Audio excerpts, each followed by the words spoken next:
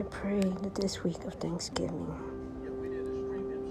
may it be a blessed one, especially for all those who cannot be with their families, whether it be law enforcement, fire officials, or our military personnel.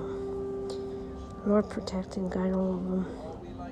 Teach them every way that you have taught us through the years.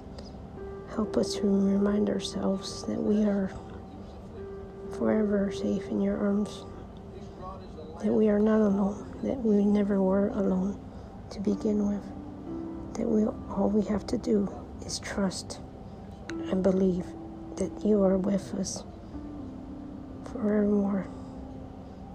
Thank you, Lord. Amen.